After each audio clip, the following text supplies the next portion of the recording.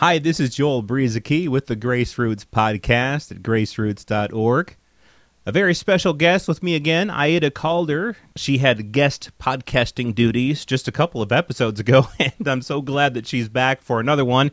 I think you'll enjoy what she has to say here, so listen in to this special guest podcast entitled Feelings. Feelings. We all have feelings. Our tendency is to enjoy and encourage the ones that we think of as positive and to try to suppress the ones we think of as negative.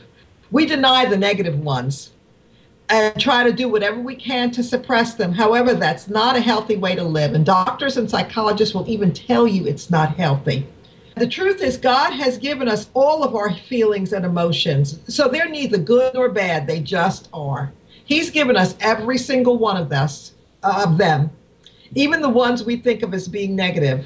So the problem is not with our emotions or our feelings. They merely act as an indicator, letting us know what's going on inside of us. Feelings should never be suppressed. Instead, we should examine them to see why we feel the way we do. I once heard a pastor say that he was trying to kill our emotions.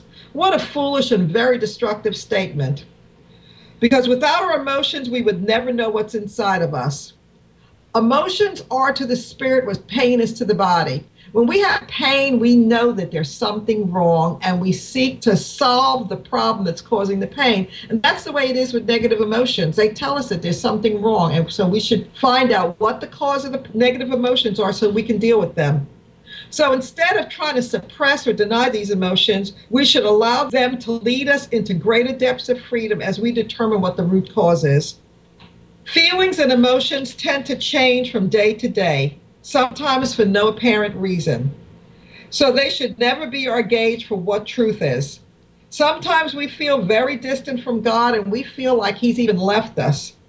And we believe that some sin has caused Him to turn away. However, that's not the case. Nothing could be further from the truth. The truth is that God never leaves us, and He never will turn His back on us.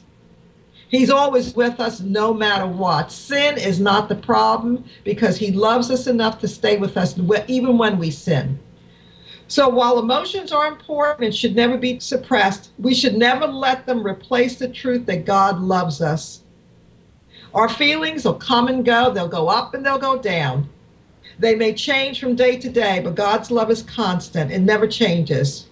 And we can depend on His being with us no matter what our feelings may say. And we can always know that He loves us, whether we feel like He does or not.